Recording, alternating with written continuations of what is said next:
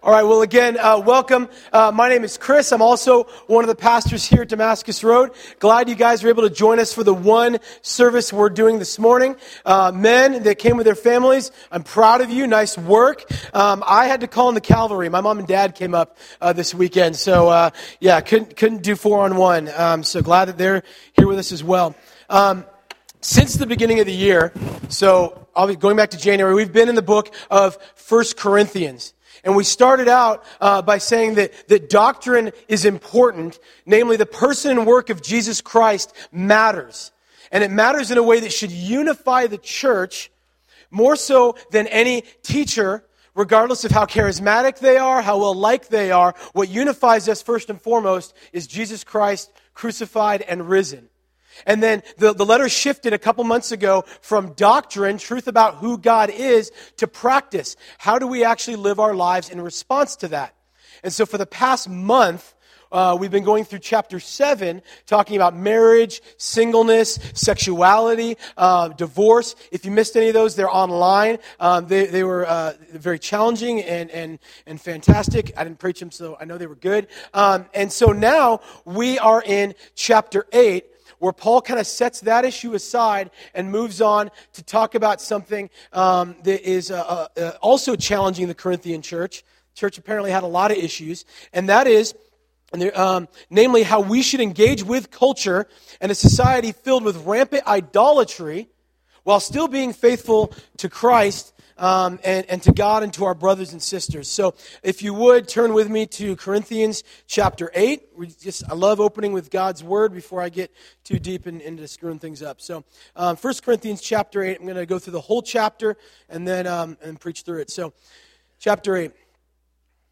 Now concerning food offered to idols, we know that all of us possess knowledge.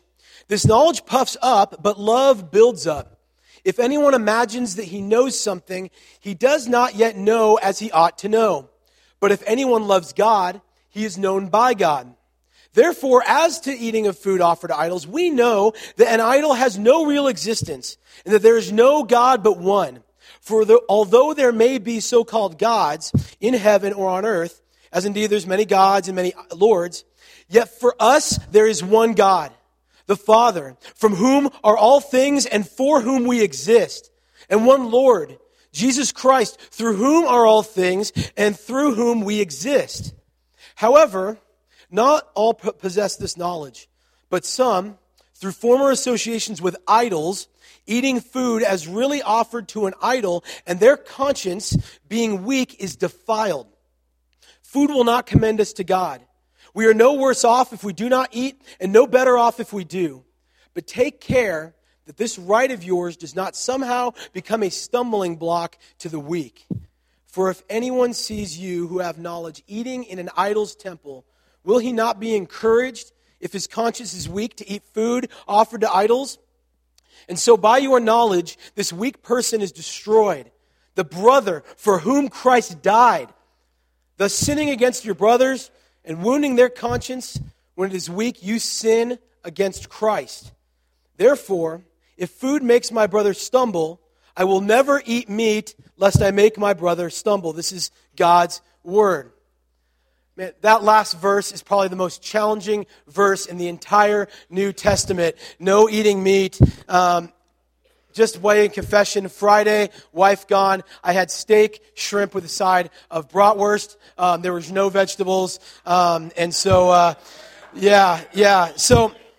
all right. So what's going on here, though? Right? Because obviously I'm not going to stand up here as a hypocrite and tell you guys to not eat meat, right? There's a lot going on, and I think it's easy for us in our modern context to kind of just write this off as archaic, because we don't really deal, it seems like, with food offered to idols. It kind of seems historically and maybe culturally distant from our experience. And yet, as I'm preparing, just 2 weeks ago, a national article that in Dearborn, Michigan, a McDonald's was sued for $750,000 because somebody ate a chicken sandwich that was not halal, which is the Islamic law on how you prepare meat. And so they were mad because they didn't get God-honoring food at a McDonald's. Yeah, so, it's funny, but they literally sued because this chicken sandwich wasn't blessed to the God Allah and prepared under their dietary restrictions, right? And then there's easily, other ways in which we kind of do struggle or have issues. Some of us have real legit dietary restrictions, right? Gluten intolerance. Some people are vegetarians, veganism, all sorts of hormone free. We all have ways in which we look at food, and while we may see a kosher label or a halal label or something like that, the reality is it's not that big of a challenge for us because, particularly here in the U.S., we have so many options. There are vegetarian restaurants. You can go online and find whatever your little dietary issues might be. You can find what you need. It may be difficult, but it's not overwhelming. Well, for Paul and for the church in Corinth, this was actually really different because in first century Roman society, all of food culture, all of it, everything you ate, was tied in some way, shape, or form to the religious, political, and social life of the community. So eating in itself was an act of worship. And so when Paul's writing this letter to the church, there's an emperor in Rome. Excuse me, it's Nero. If you've ever know your Roman history, Nero was the crazy Caesar that basically torched Christians and was famous for fiddling while Rome burned to the ground. And so, but he was worshipped within society as the Son of God, as equal with all things from the beginning, as sent from a Savior. And so at every sporting event, every public gathering, every meal, whether it was public or private, people would pledge allegiance to the emperor. Not in the same way that we would necessarily pledge allegiance to the flag or sing the Star-Spangled Banner, but literally as a form of worship. And so you come to a place like Corinth, where in Corinth and in all the other cities, there were associations called collegia. It's where we get the word college from.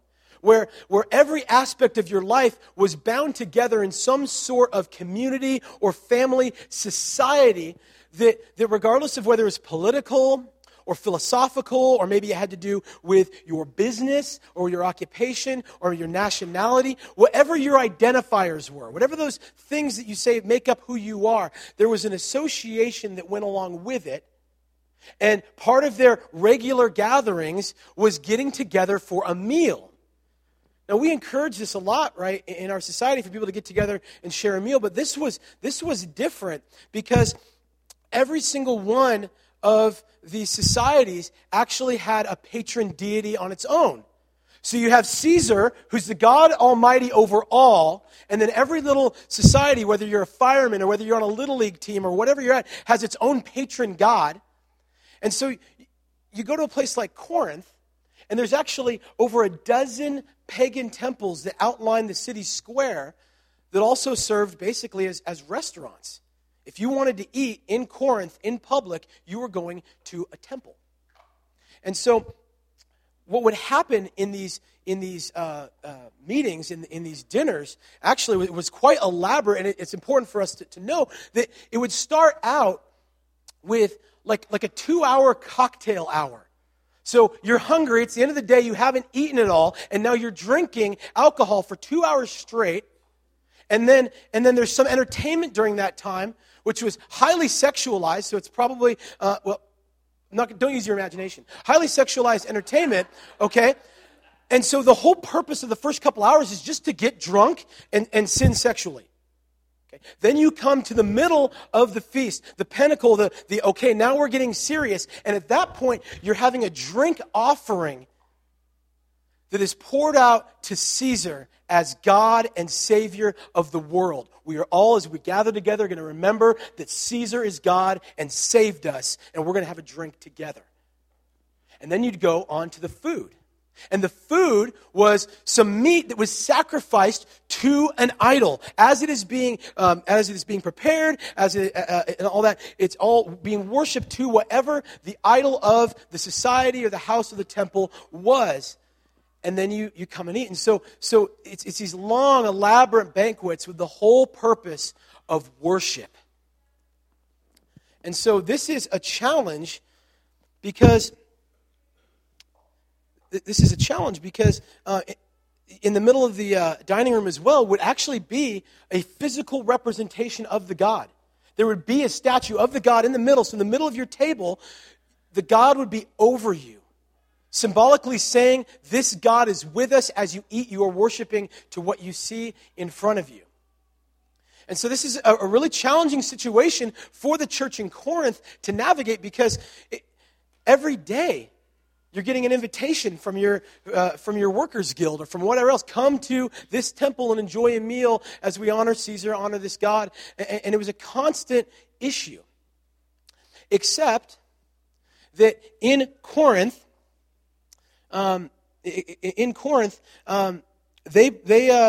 really didn't see it as much of an issue. They just kind of dove in. The only folks in the whole town that didn't participate were the Jews of the day because they kind of had their own subculture. They had their own temples, their own meetings and everything, and they would not engage at all. But for every non-Jew in a Roman city, it was expected that you would be at these functions. And to withdraw is to basically quit your job or to quit your family or say, I'm never playing sports again or I'm never doing whatever. And so the church in Corinth just said, whatever, we'll just do it.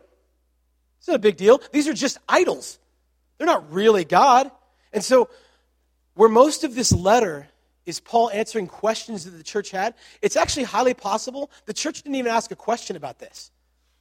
They just said, no, we know, we have knowledge, we're smart, we're just going to participate. Paul, we disagree with you. We know better and we know best. And so they just kind of dove in.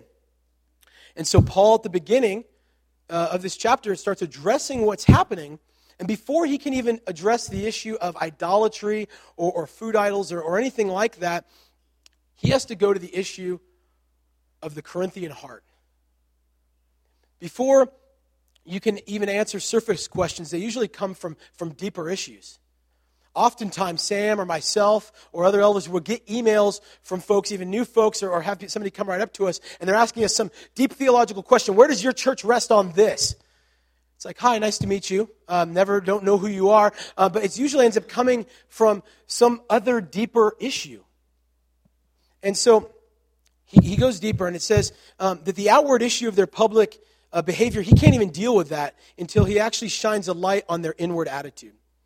And the issue that they have is namely that their knowledge has led them to pride. And to be quite clear, pride is the opposite of a genuine Christian spirit. And it's not just that they're knowledgeable, they have a specific knowledge. He's talking about theological knowledge. What they believe about God, what they believe about who Jesus is, what they believe about salvation, what they believe about what the church is and how the church should act, how it should engage with the world, even how Christians should behave. And so, honestly, I ask myself, what could go wrong? They're just studying about good things, right? Studying about God, studying about Jesus, studying about the church. If you don't know, one of our core values, our first core value here at Damascus Road, we call is gospel truth.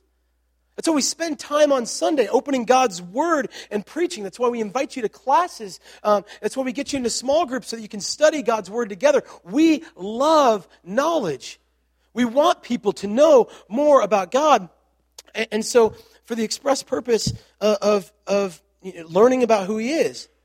But the challenge is, for this church and for us, is that knowledge on its own, particularly knowledge about God, can artificially inflate who you are.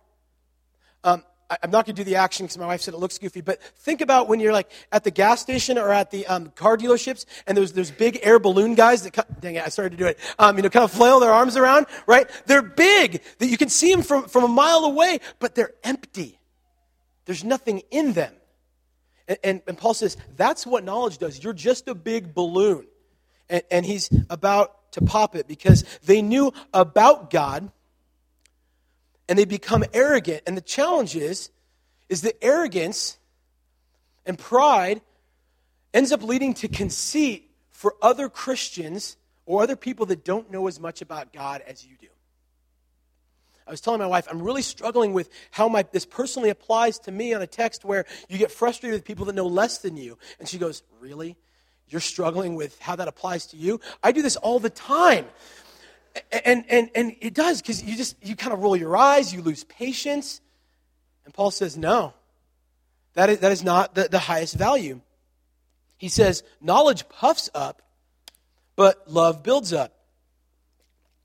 See, knowledge can be so intimidating within Christian community. I remember the first time as I'm coming back to church, coming back to the gospel, and wanting to grow in my faith, they told me to go to a community group. The church said, go to a small group. And I go to a small group at a guy's house, and there's 6 or 8 other people there. And he says, okay, for the next 6 weeks, we're going to be studying this book. And he throws down this volume that was twice as thick as my Bible.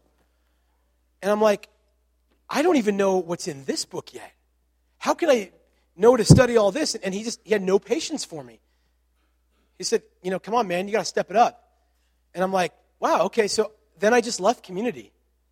I wanted nothing to do with that group. I was so intimidating, but because his knowledge puffed up.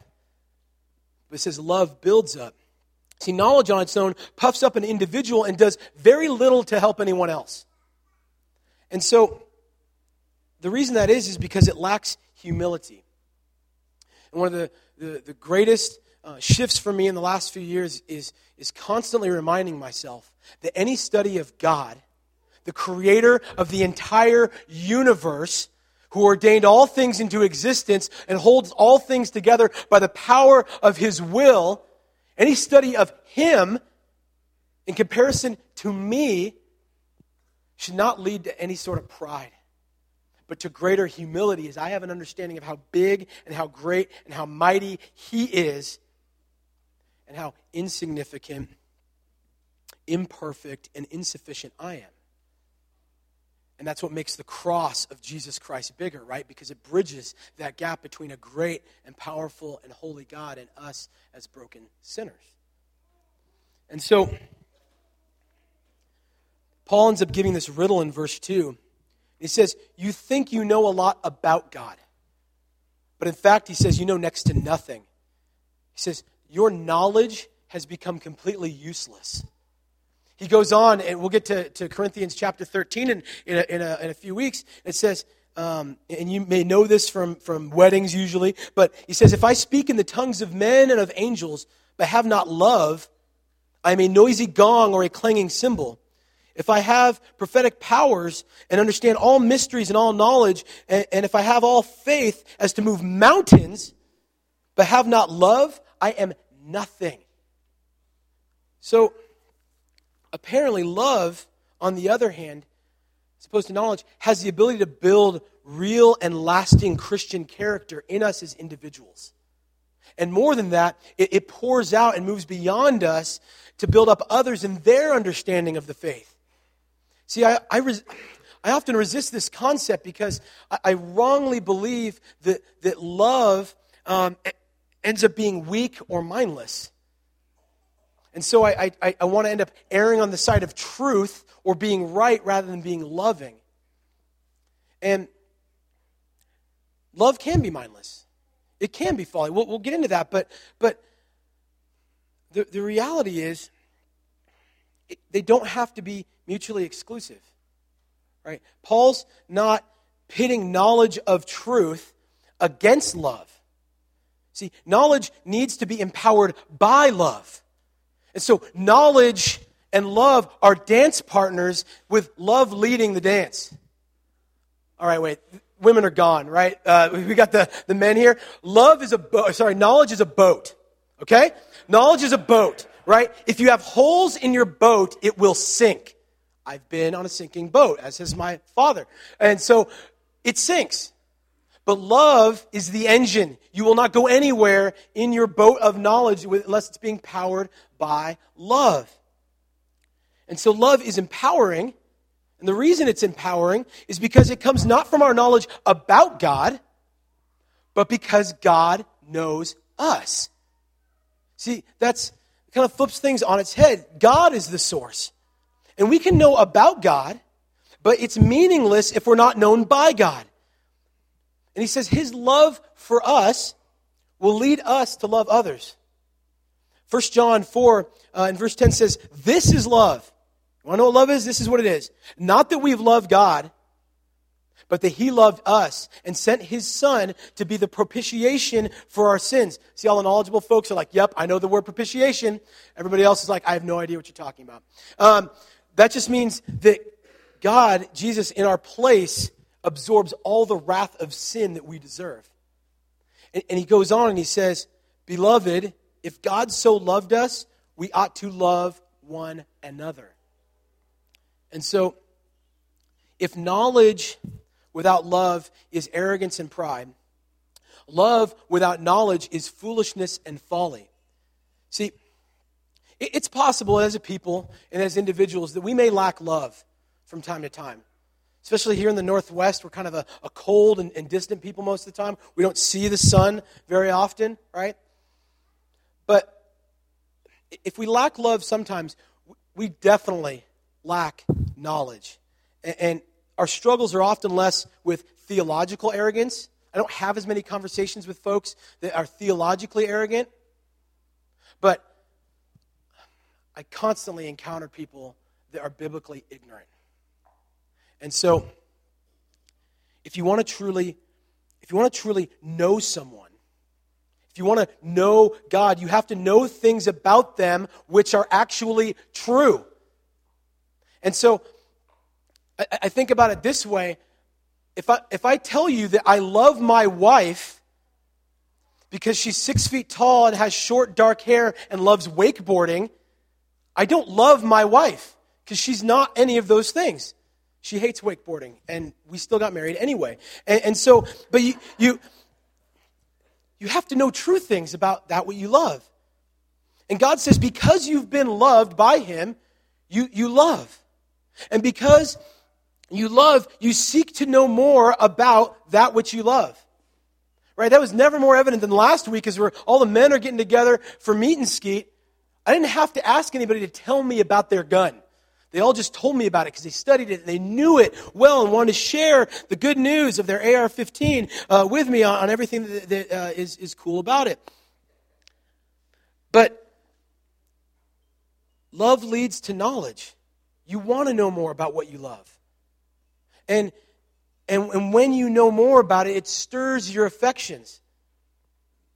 That's not always the case. But with God, it definitely stirs our affection because the more you know about God, the more you're going to love him. That's not true the more you know about sports figures or politicians or your job. Usually it starts out pretty good, and then the more you know about somebody, the less and less they measure up. But not so with God. Your knowledge of him grows, your affections for him grow, and it leads to greater love. And so Paul then shifts and starts reminding the Corinthians about what is true. He says, there are things that are true about God, and there is fiction. And see, the Corinthians, they weren't necessarily wrong about the true nature of their city's idols. Right? They looked around their city and saw this is not the one true God. And so they were right. They were just kind of incomplete in their understanding. Paul agrees with them. He says, yeah, there's really nothing behind idols necessarily. But we don't have necessarily a lot of temples, right, in our society. But an idol is just anything worshipped that is ultimately empty. And that may be something that you worship physically, whether that's your job or leisure or an activity or even your family that ultimately will fail you. Or it may even be something spiritual. You may be worshiping a God who is not the God of the Bible, who is not, as Paul says, the one true God. And so idols, he says, they have no power, no real power. They have power to enslave you, but no actual power to save you. And so when you cry out to them, they don't respond. See, all of the temples in Corinth and all of the idols we build up in our own lives are made by our own hands. And the Bible is consistent from the beginning to end that when you make your own God and you don't worship the one true God, the Bible mocks that. The Bible condemns that. God condemns that. in Isaiah 46, verses 5 and 7, it says, those, meaning idolaters, who lavish gold from the purse, weigh out silver on the scales, hire a goldsmith, and he makes it into a god, they then fall down and worship. And then they lift it on their shoulders, and they carry it and set it in its place, and it stands there. And it cannot move from its place. And if one cries out to it, it does not answer or save him from his trouble. All the idols in Corinth, man-made. All of our idols, man-made. And so, in Corinth, and today, there is a plethora of gods and lords begging for our time, for our money, for our energy, for our worship and our devotion. And each of them kind of have their own individual spheres. Right? This is how I worship my family. This is how I worship my job. This is how I worship my spirituality. This is how I worship sports. This is how I worship hobbies. This is how I worship leisure. Whatever it is, they all have individual spheres. And some are evil and wicked, and even some are demonic, but many are just simply good things that we have turned into God things. Things that God gave us as a gift to enjoy that we have then elevated above our enjoyment of God. And they're all ultimately meaningless. And God says, or Paul says rather, it's not loving to the pagan world to encourage and continue the worship of idols when there's only one worthy of our worship. It's not loving to encourage them to do that. Verse 6 in this chapter echoes all the way back to Deuteronomy in what is called the Shema, which the Jews would recite multiple times a day. And it says, "Hear, O Israel, the Lord our God, the Lord is one. You shall love the Lord your God with all your heart, with all your soul, and with all your might." And Paul takes that and he moves beyond kind of that elementary truth of one God and creator overall. And he says, more than that, he's a loving Father whose sphere is over everything. He doesn't just own a little part of your life. And he says, we come from him. He says we live for him. He is both our origin, where we came from, and our goal, what we aspire to, and who we aspire to be. He says, more than that, he is united with the Son, Jesus Christ. And so our life comes from the Father, but our life comes through the Son, Jesus Christ. And so, Jesus prepares us through the cross, through his resurrection, for a new creation. He says, that is where you're going to find life, not in worthless idols. One of the first sermons preached in the New Testament after Jesus ascends, Peter says to a huge crowd of people, there is salvation in no one else, and there is no other name under heaven given among men by which we must be saved. Talking about Jesus. And then Paul tells Timothy, there is one God. There is one mediator between God and man, the man Christ Jesus. And then Jesus tells John in Revelation, he says, I am the Alpha and the Omega, which means the beginning and the end. He says, I am the one who is, who was, and who is to come. And he ends with the Almighty. That's what the Romans called Caesar. And Jesus says, no, I am the Almighty. And so, this is simple doctrinal clarity. It should be simple. It's what we, as Christians, would say, this is Christianity 101. Hopefully, if you're a Christian, I'm not teaching you anything new, right? But it's necessary for Paul to remind the Corinthians. Just as it's necessary for us to be reminded of this in a world filled with spiritual confusion. See, our society's biggest value, above everything else, is to coexist, right? You've all seen the bumper stickers. Got every major religion's little symbol all spelled out, coexist. The cross is at the end, right? I know it's how it's spelled, whatever. But the reality is, we all want to, you can coexist all you want unless it's about the exclusivity of Jesus Christ on the cross, crucified and risen as the only way to know God and be saved from our sins, right? But that's our society's biggest value. And what I just said right there is offensive. It's offensive to people that worship any of those other symbols. It's even offensive to people that claim to be Christians and know a whole ton about God, but don't live their lives as if they're known by God. Because that's putting a stake in the ground. See, we're to worship Him. And so being ignorant of these truths is not bliss. It's destruction. Because idolatry is fiction.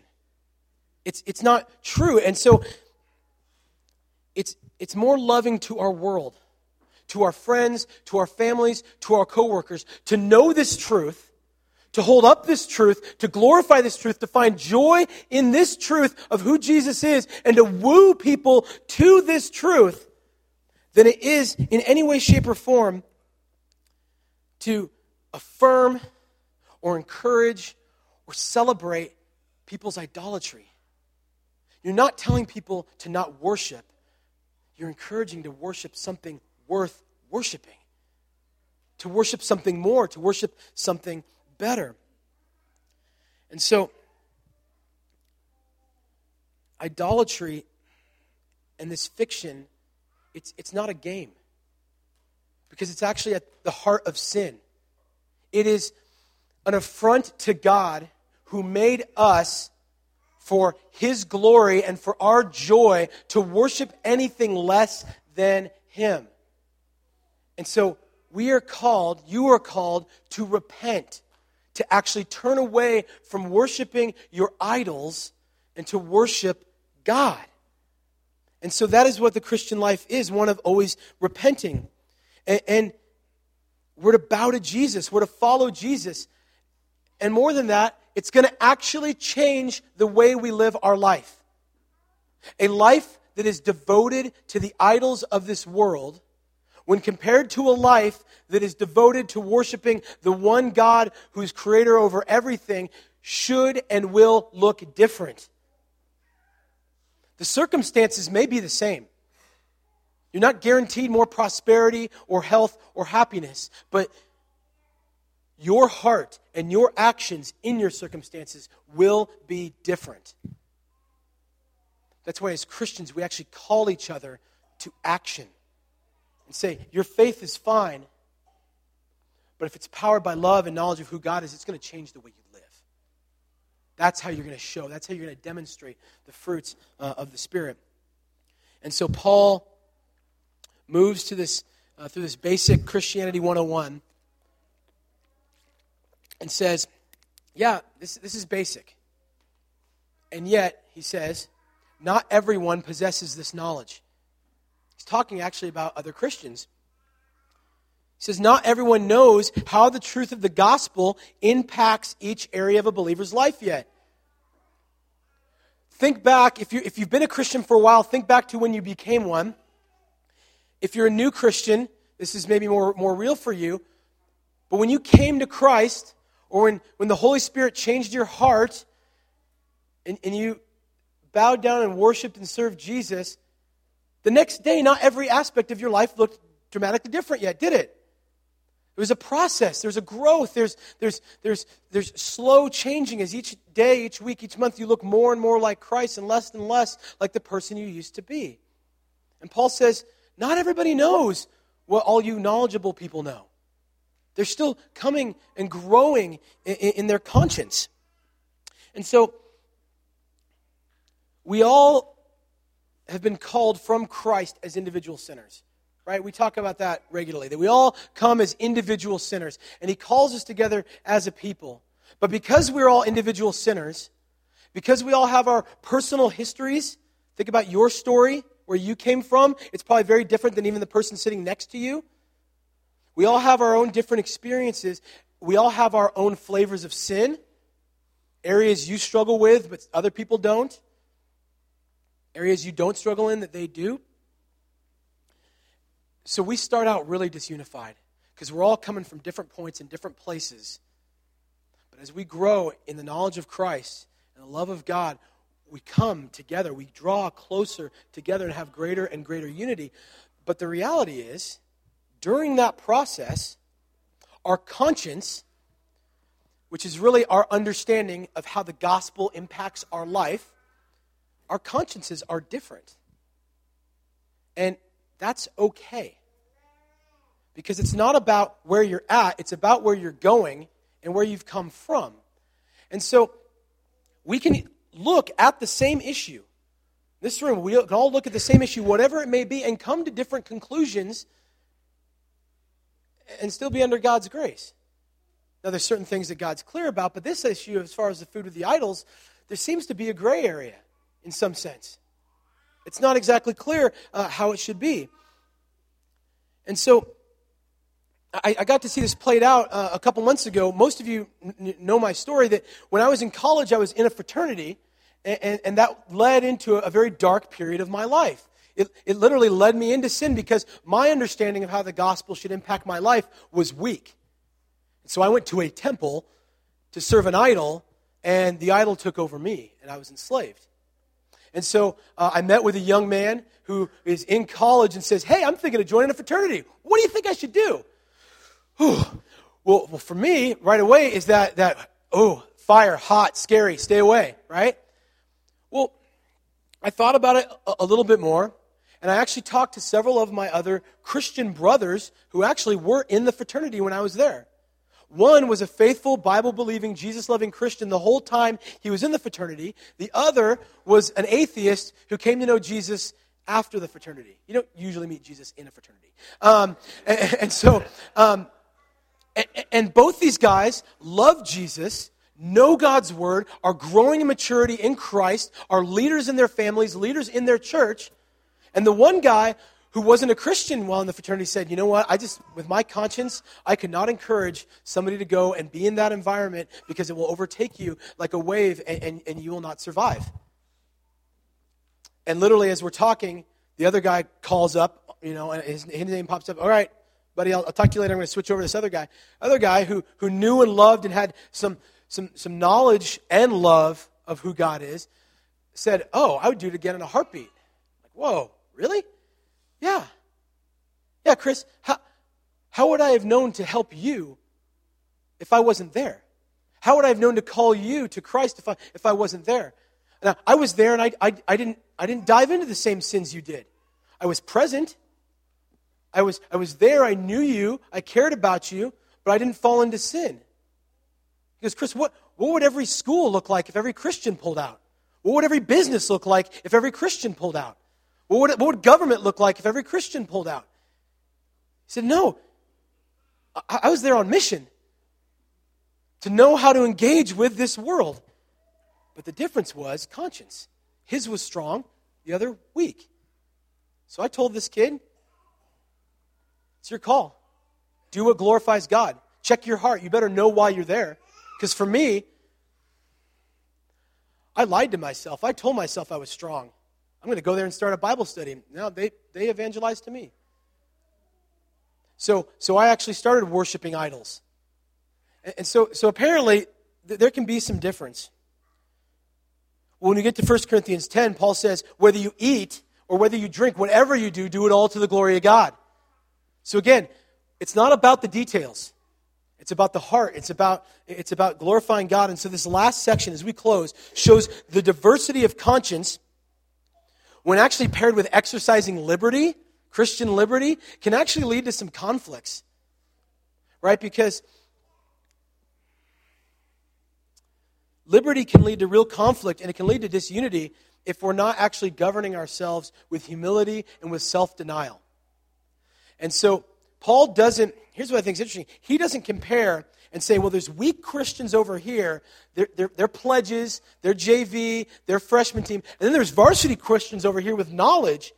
No. He says there are the weak in conscience, and there are the knowledgeable who are weak in love.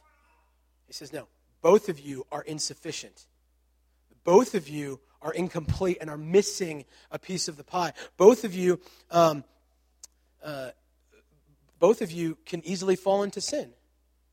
And so he says for those who have a weak understanding of who they are in Christ, sometimes participating in past activities, even ones that are okay for most people, could lead you to sin.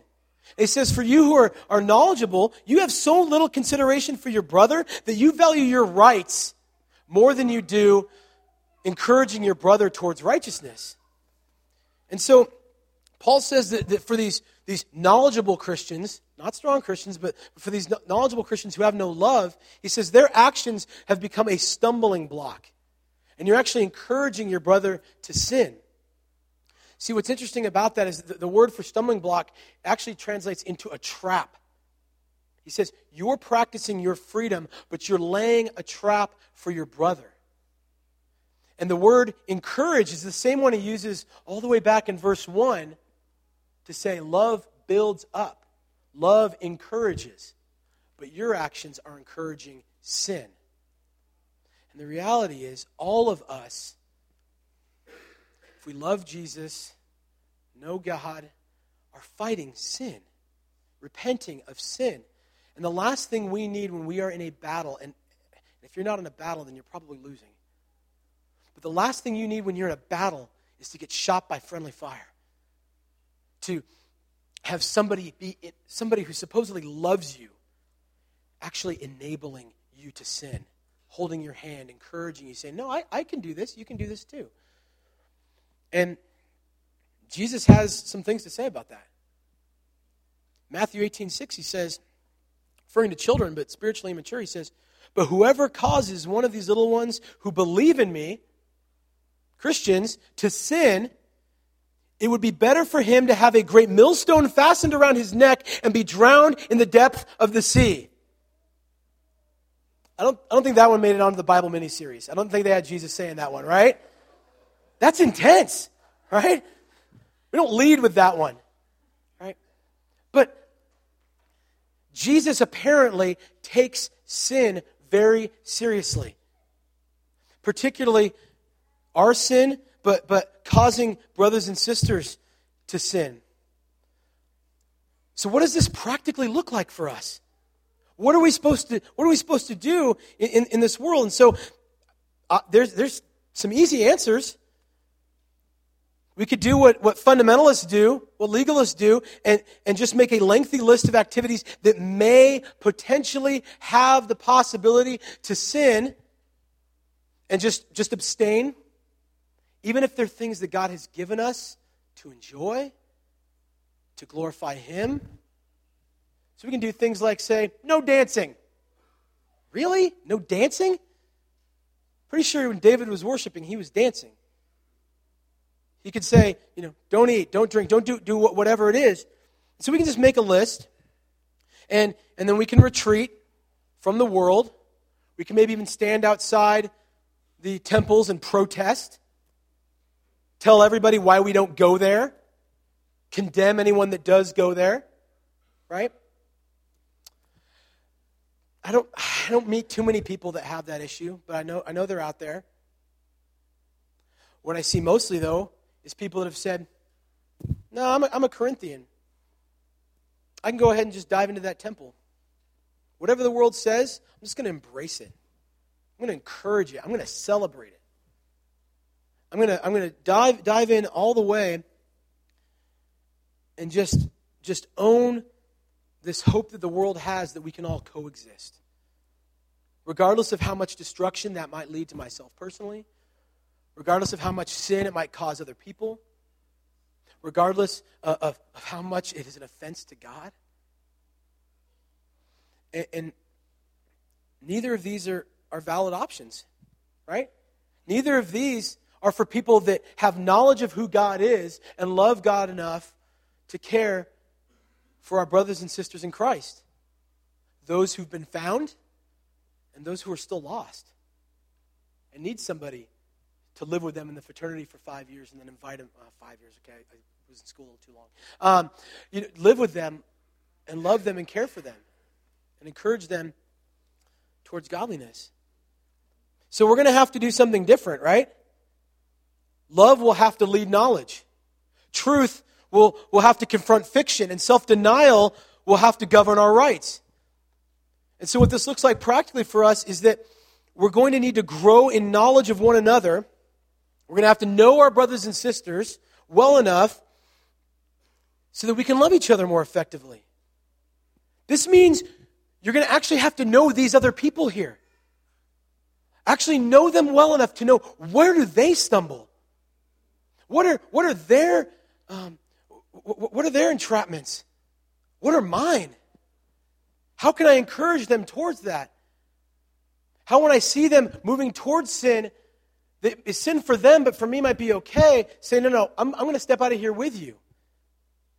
That requires you to actually care enough about other people to get to know them.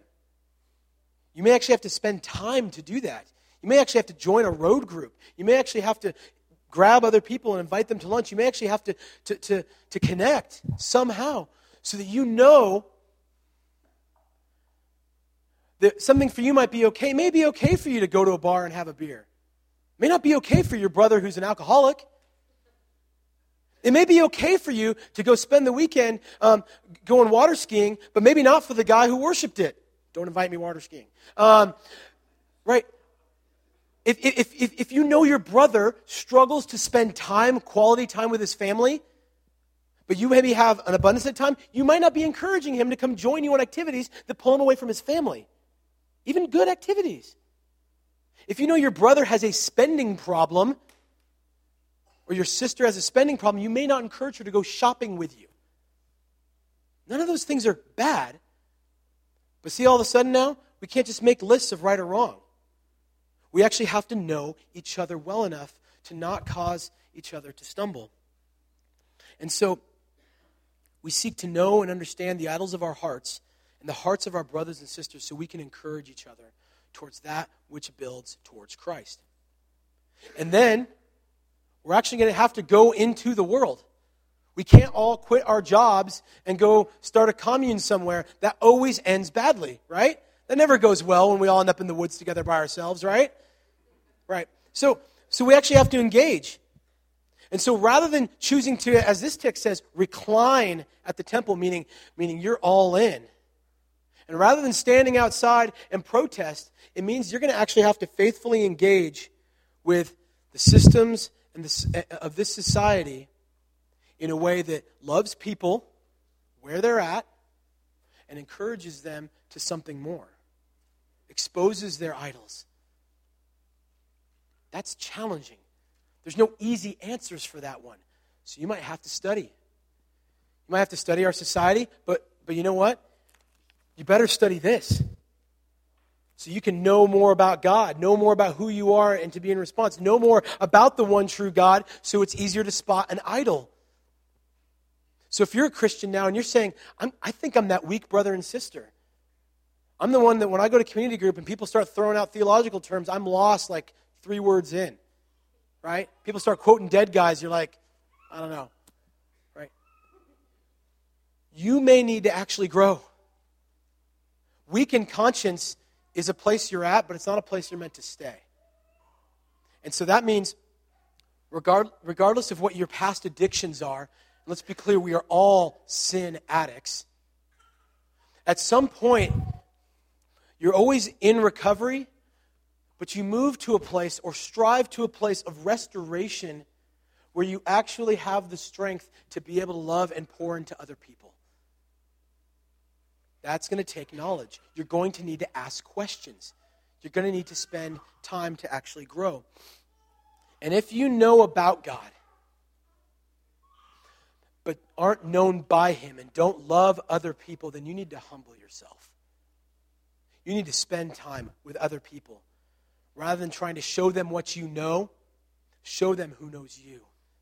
Love them the way God has loved you.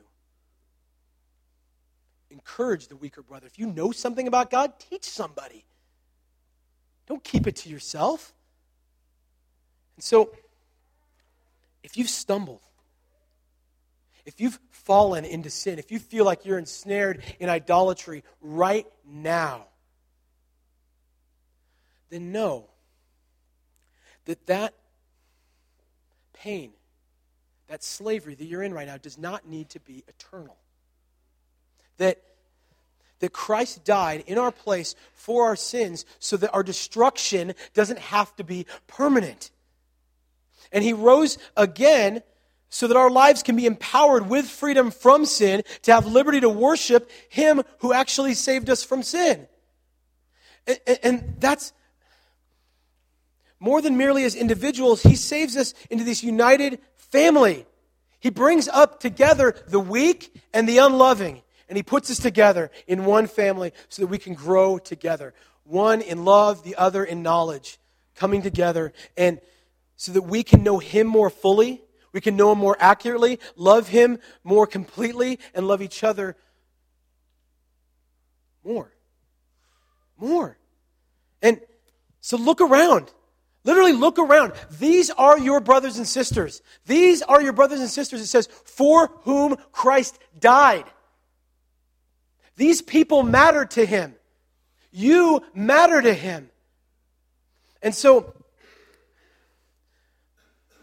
you matter enough that He set aside His liberty to go to the cross with His full knowledge of who you are and what your sin is and what you've done and how incomplete you are. And yet, He goes in our place. And He chose to sacrificially love to pull us out of our fiction of idolatry, to point us and enlighten us with the knowledge of the kingdom of God, where our King is also our Father, and where we can love and worship Him freely, without fear, knowing that God loves us as a perfect Father. And so now this is the point in our service where we will take communion. And we're not praising Caesar. And we're not praising our jobs, and we're not praising our family. We are remembering Jesus Christ crucified, His blood shed for us, His body broken for us. We also give our tithes and our offerings, not so that God will love us or bless us, but because He already has. And Mark's going to lead us in song, and we're going to sing praises, because knowing about God reminds us to love God and find our joy in God. And we will sing our praises to Him and then go and enjoy the beauty of His creation today. Please bow your heads and pray.